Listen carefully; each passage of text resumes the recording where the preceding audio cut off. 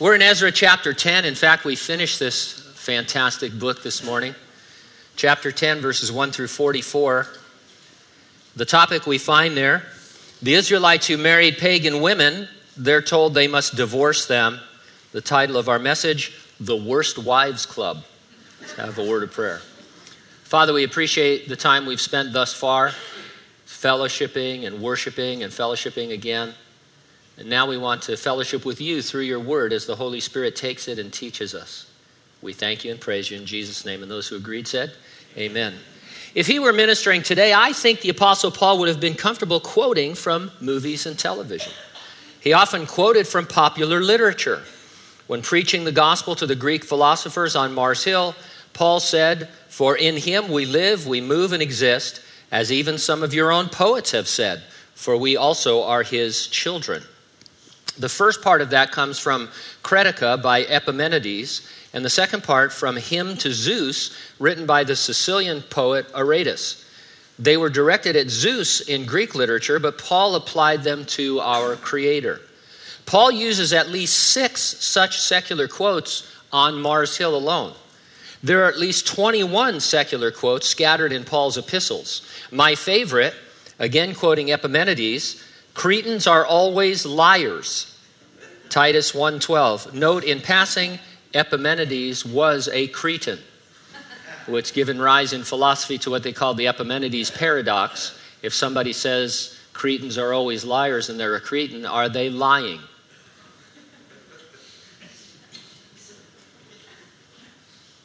Not too many people are reading Epimenides today. Anybody? Better not. But they are going to see Captain Marvel. Some memorable quotes come from the Untouchables. One in particular is useful for our reading of Ezra chapter 10. Jim Malone is a tough Irish beat cop, happy St. Patrick's Day, played by the very Scottish-sounding Sean Connery. It's not as weird as his Scottish accent in The Hunt for Red October, in which he plays a Russian sub-commander without apology. Malone asks Elliot Ness, "What are you prepared to do?" And then he laid it out for him.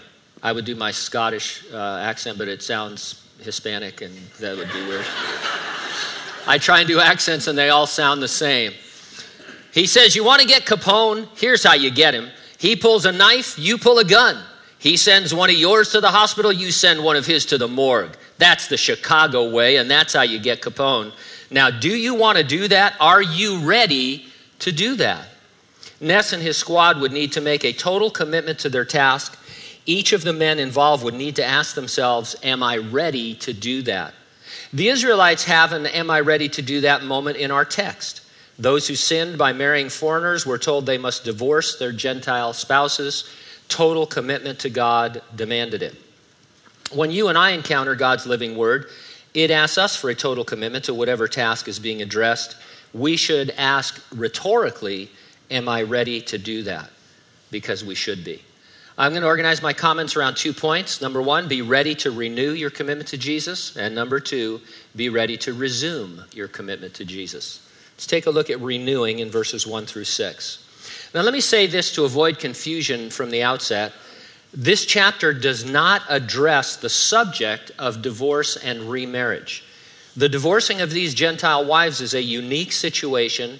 No precedent is set here, not even for Israel. I can say that because a little later on in this Second Temple story, Nehemiah is going to encounter this same problem. He doesn't apply Ezra's dissolution solution. Nehemiah acts only to stop any future intermarriages from occurring. And so no precedent is set. This is not a teaching on marriage and divorce and remarriage. Now, in the church age in which we live, believers find themselves married to non-believers. In Corinth, the believers, some of them at least, thought that they should divorce their spouses. Paul addressed this for them and for all subsequent believers like ourselves in 1 Corinthians chapter 7. He said, and I quote, "If any brother has a wife who does not believe and she is willing to live with him, let him not divorce her. And a woman who has a husband who does not believe, if he is willing to live with her, let her not divorce him. If the unbeliever departs, let him depart. A brother or sister is not under bondage in those cases." That's the law of love we are to obey. Ezra 10, not a marriage study and should never be referenced in marriage studies. It is a standalone episode. And so verse 1, now while Ezra was praying and while he was confessing, weeping, and bowing down before the house of God, a very large assembly of men, women, and children gathered to him from Israel, for the people wept very bitterly. Ezra had been informed that there were those in Israel who had intermarried with foreign women. Besides being against the law of Moses, it would lead Israel into idolatry as they mixed the worship of foreign gods with the worship of Jehovah. Ezra had torn his clothes and pulled out his hair, and now he was praying for the nation. A large group assembled with him, showing their support with tears. In the book of Romans, we are told to rejoice with those who rejoice, weep with those who weep. When someone is grieving, tears are better than talk. Be present in grief, only suggest answers if asked, even then tread lightly. Your presence is more valuable than your words, I guess is another way of saying that. Verse 2, Shechaniah, the son of Jehiel, one of the sons of Elam, spoke up and said to Ezra, we have trespassed against our God and have taken pagan wives from the peoples of the land, yet now there is hope in Israel in spite of this. One man spoke up, and as we'll see in verse 3, he seems to have a supernatural word of wisdom. Even though the Holy Spirit did not permanently indwell Old Testament believers like he indwells us, he was active in bestowing gifts upon them, and this is going to be a word of wisdom from him on how to address the situation. They're in an absolutely unique situation, and they need to figure it out, and so God is going to give them a word of wisdom. The hope Shechaniah trusted in is recognition of God's grace and mercy. He had not yet acted in discipline against his disobedient people. His long-suffering waited for them to repent and thereby renew their commitment to him. And so this intermarriage had been going on for some time, but there was hope that God would turn away any wrath if they could deal with it before that happened. So verse 3, here's the word of wisdom. Now therefore let us make a covenant with our God to put away all these wives and those who have been born to them, according to the advice of my master and of all those who tremble at the commandment of our God, and let it be done according to the law. Put away means divorce. In the book of Deuteronomy, it is used of divorcing your wife and giving her a certificate of divorce that indicated she had not been unfaithful and had done nothing wrong.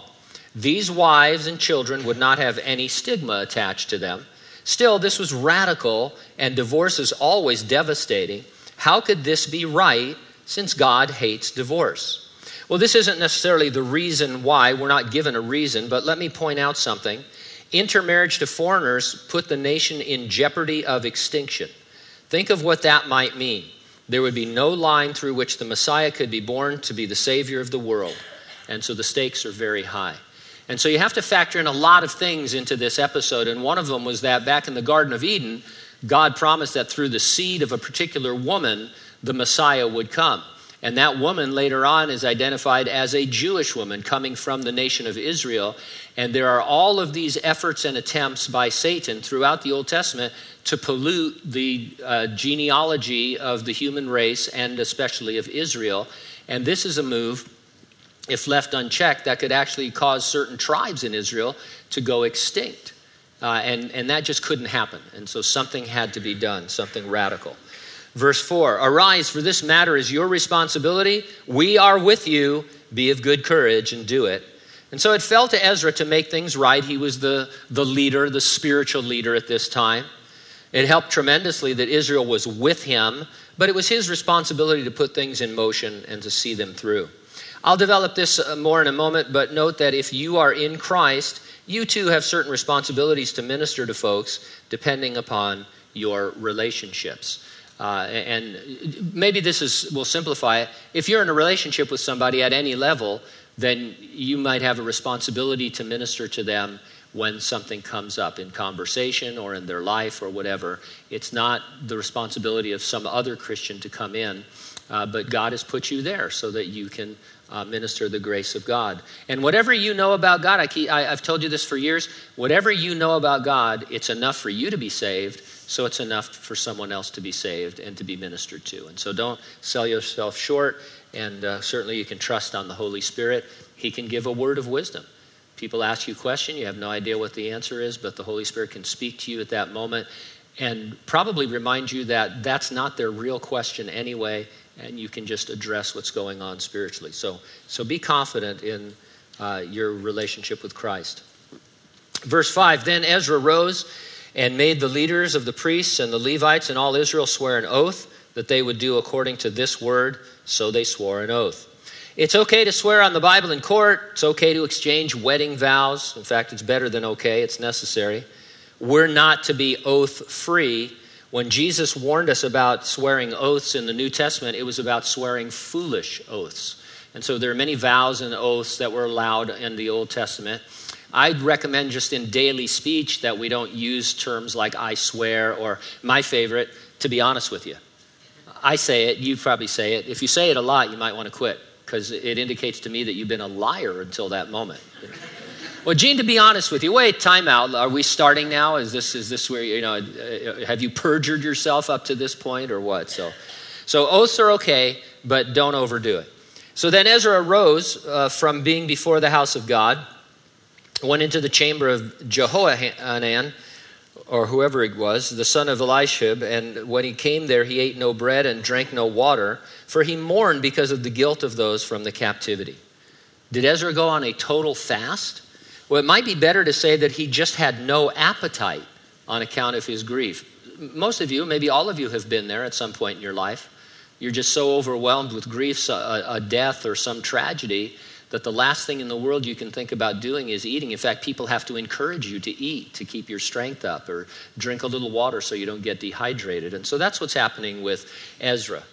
He is shaping up to be one of the great grievers in the Bible. In chapter 9, as I said, he tore out his own hair, unique among the Bible grievers. His withdrawal and loss of appetite are consistent with this total feeling of grief that he had. If you watch any true crime TV shows like 48 Hours, there's always the detective who comments, the husband wasn't grieving like you'd expect. And thus he becomes the number one suspect. And so sometimes the husband is too nonchalant. He's sucking on a hamburger, or eating a hamburger and sucking on a shake, while they're delivering this news. And he didn't seem to be in enough grief. Sometimes they over-grieve. I thought that he really laid it on thick. And I'm thinking, what is normal for grieving? I think I told you last week, as a chaplain and as a pastor, I've seen a lot of grief over the years, and people are all over the board.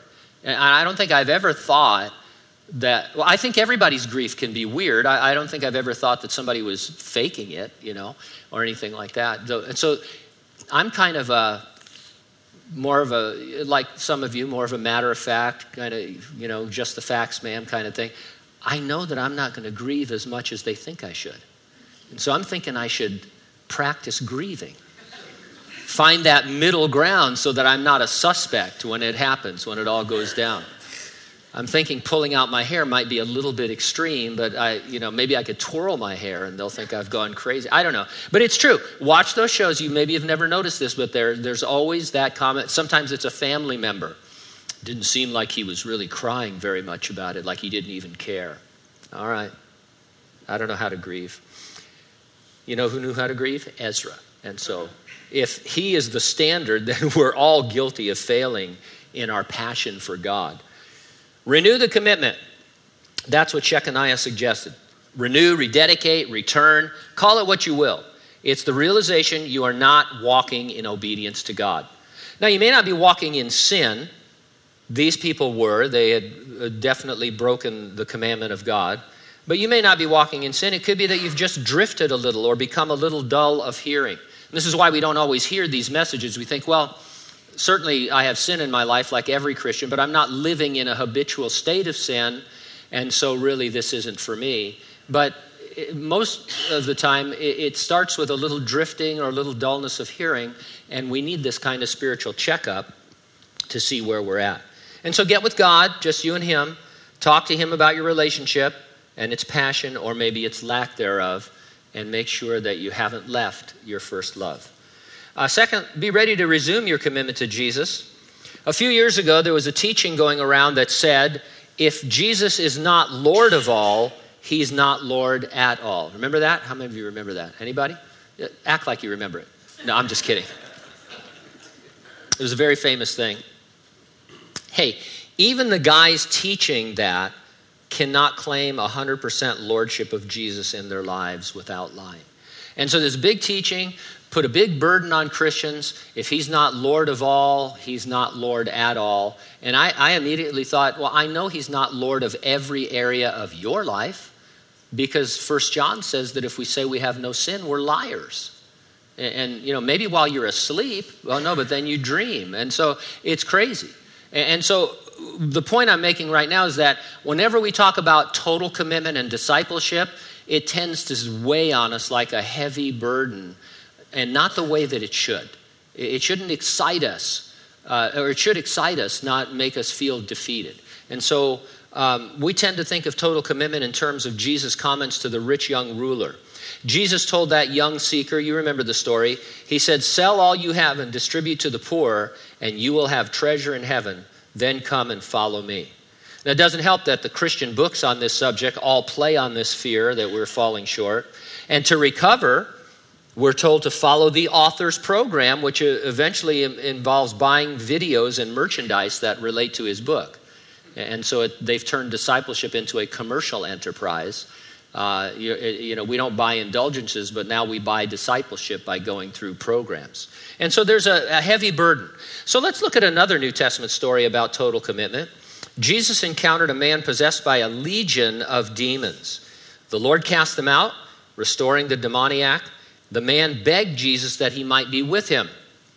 The Lord said, and I quote, "Return to your own house and tell what great things God has done for you." And he went his way and proclaimed throughout the whole city what great things Jesus had done for him. Jesus sent him home to work out his total commitment. While American Christianity can easily be criticized for its shallowness and love of comfort, I think most of the time Jesus sends us back home, or back to work, or back to school, or back into our community. He doesn't necessarily tell us to divest ourselves of everything and go full missionary. He tells us, be a disciple where I've scattered you. And that's the way we're going to approach this. So we can read on excitedly rather than defeatedly.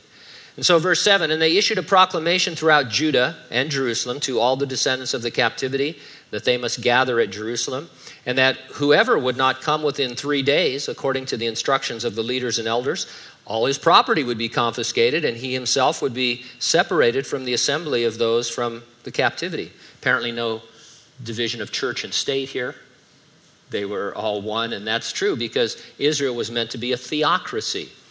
That term was coined by the historian Josephus in the 1st century to describe the government of the Jews. It was unique to describe this rule ordained by Moses, in which God is sovereign and his word is law. And so verse 9, "So all the men of Judah and Benjamin gathered at Jerusalem within 3 days. It was the 9th month, on the 20th of the month, and all the people sat in the open square of the house of God, trembling because of this matter and because of heavy rain. Then Ezra the priest stood up and said to them, 'You have transgressed and have taken pagan wives, adding to the guilt of Israel. Now therefore make confession to the Lord, God of your fathers. Do his will, separate yourselves from the people of the land and from the pagan wives.'" 15 seconds. That's how long it took me to read aloud that message in verses 10 and 11. Talk about a short sermon. These people had come from all over to hear what Ezra had to say about their situation, and he said it, everything he needed to say, in 15 seconds. Most of the time you can say more by saying less. And I would encourage you to practice just in all areas of your life. Try to say more by saying less. Any of us can be verbose and go on and on and on. A lot of times, my wife will tell me after the service in a nice way, she'll say, "You said that 5 times. And the first time was enough. We're not stupid." And so I've learned that was great advice, and because why say the same thing over and over and over again to hammer it home? Trust that the people are smart. And so now, my sermons are longer than 15 seconds because I'm not as smart as I could be. But they're only around 30 minutes, I think you've noticed. I always have this argument with my pastor friends. Once a year I start the argument. I say, hey, how long are you guys teaching for? And some of the guys, say, well, I teach for an hour and 15 minutes because my people love the Bible. And then I'll write back and say, I wouldn't listen to myself for an hour and 15 minutes. There's maybe 3 guys on the planet that I would listen to for an hour and 15 minutes, no matter how interesting they are. I said, so if you can't say what you need to say in 30 minutes, around 30 minutes, H.A. Ironside, Charles Spurgeon, all of these great preachers, they could put together a message in 30 minutes. So now, I'm not criticizing people, yes I am, who talk longer than that, but say a lot by saying less. Verse 12, then all the assembly answered and said with a loud voice, yes, as you have said, we must do. But there are many people, it's the season for heavy rain, we're not able to stand outside. Nor is this the work of 1 or 2 days, for there are many of us who have transgressed. Please let the leaders of our entire assembly stand, and let all those in our cities who have taken pagan wives come at appointed times, together with the elders and judges of their cities, until the fierce wrath of our God is turned away from us in this matter. It seems Ezra wanted to deal with the transgressors right then. It was impractical. Ministry need not be purposely impractical or difficult. Sometimes you feel like if you make things a little difficult, it proves a person's commitment. You want to make them sacrifice a little. I think just the opposite. We should do our best to make ministry accessible to people so that they're ministered to, not make unnecessary obstacles. Only Jonathan, the son of Asahel, and Jehaziah, the son of Tikvah, opposed this, and Meshullam and Shabbathai, the Levite, gave them support. These guys might have opposed the divorce solution itself. At least one of them, Meshullam, is listed later in the text as being a transgressor. More likely, they opposed the waiting. They were like folks in Riverdale who wanted to get her done. Verse 16, then the descendants of the captivity did so, and Ezra the priest with certain heads of the fathers' households were set apart by the fathers' households, each of them by name. And they sat down on the first day of the 10th month to examine the matter. By the first day of the first month, they finished questioning all the men who had taken pagan wives. I love it when a plan comes together. It began 11 days after this assembly, and it took 3 months to complete. Good thing they didn't try to do it in that one-day thunderstorm, rainstorm. So they did it in an orderly way. And even though it would be obvious you were guilty, each case was heard individually, so there would be no question of prejudice or favoritism. Nothing is said about what happened to the divorced wives, but as I suggested earlier, the language can indicate they were given certificates of divorce to eliminate any stigma. They had done nothing wrong, really, and so they would be able to return to their own land and remarry, I suppose, or whatever the particular laws of their culture were. Now, this is all speculation on my part, so take it that way. It's interesting to note that nothing is said about any conversion to Judaism. Were there not some that might have saved the family? I mean, conversions to Judaism were not only allowed, they were encouraged. There are many stories in the Old Testament about Gentiles coming into the family of Israel. Rahab, the harlot, for one, and there were others. And so it would seem that even though this decree went out that we're going to have to separate from your foreign wife, if the wife were to say, I happily proselytize and become a Jew and get rid of my foreign gods, seemed like it could have saved the family. Again, I'm speculating, but the fact that we're not told anything like that happened might show just how pagan these individuals were. The thing that was happening was that, hey, I like my gods. I'm worshiping my gods, and I'm not going to give them up for you. Just something to think about. There are a ton of potential baby or pet names for you to consider from here through verse 43. I'm not going to even try to do that. It's not just boring, it'd be painful. I do want to point out that the number of those guilty of intermarriage turned out to be relatively few. Commentators count 113 people, I think. All that fuss over about 100 people? Well, yeah, because a little leaven leavens the whole lump, especially since many of those involved were leaders. In Christ, we ought to be intolerant of sin in our midst. And by that, I mean we should deal with it. We should go to the person lovingly and seek their repentance and their restoration to fellowship. Certainly, we ought to decry sin in society in general. We should preach righteousness to society. But judgment should begin in the house of God, meaning we should have our own house in order. Let me give you an example. I hope you'll understand it. For decades, the church has rightfully decried the sin of homosexuality. Sadly, other sexual sins among heterosexuals, like fornication and adultery, they've become almost commonplace, or at least they don't elicit the same kind of anger and righteous anger that homosexuality does. And yet, I prefer to think of them all as just sexual sins. And so, we don't see a big outcry against fornication, sex before marriage or outside of marriage, or adultery. I think we still recognize that it's sinful, but it's certainly not on a par with these other things. And all I'm saying is that sin is sin. Judgment begins in the house of God. We can't preach to society until we preach to ourselves. So let's skip to verse 44. 1 page, 2 pages, 3 pages. All these had taken pagan wives, and some of them had wives by whom they had children. That's it. The totally abrupt ending of the book of Ezra. It punctuates the need for total commitment in order to get to a place of resuming your walk with the Lord. Now, earlier we contrasted the rich young ruler and the demoniac of the Gadarenes. One day, you might have a rich young ruler experience. Jesus may call upon you to go way beyond your normal living sacrifice. He may call upon you to be truly radical. Are you ready to do that? Every day, Jesus is calling upon you to be a living sacrifice in all your walks of life, home, school, job, church. You're to walk as Jesus walked and be his disciple. Are you ready to do that? Here's a scenario to consider. Again, in 1 Corinthians 7, he who is unmarried cares for the things of the Lord, how he may please the Lord. But he who is married cares about the things of the world, how he may please his wife. Paul didn't mean it was wrong or sinful to get married. After all, some of the finest biblical teaching on marriage comes from the Apostle Paul. Ephesians is a good example of this. Husband, love your wife as Christ loved the church. Wife, submit to your husband as unto the Lord. Then he goes on to talk about parents. And so Paul is not anti-marriage. He's not saying marriage is less spiritual than singleness.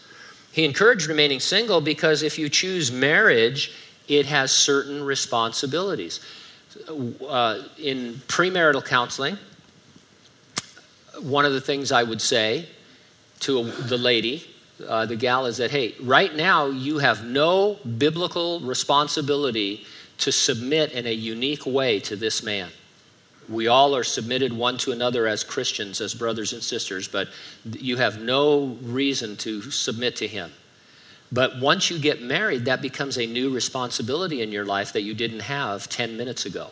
You're to submit to your husband as unto the Lord in a unique and special way. And of course, same thing works for the husband, but that's the idea that if you're single, you don't have that responsibility. If you're married, you do. And so Jesus may not, and in fact, he's probably not calling you to remain single, to sell everything and go full missionary, but he has called you to go home and to love your wife as Jesus loves you, and to submit to your husband as unto the Lord, and to obey your parents, to go to work and be a good employee or a good employer, to go to school and represent him, all of those things. You don't have to go to the ends of the earth, but you do need to be a disciple where you're scattered. You can do all those things through Christ. Are you ready to do that? Then return to your own house or your church or your job or your school and tell what great things God has done for you. Let's pray.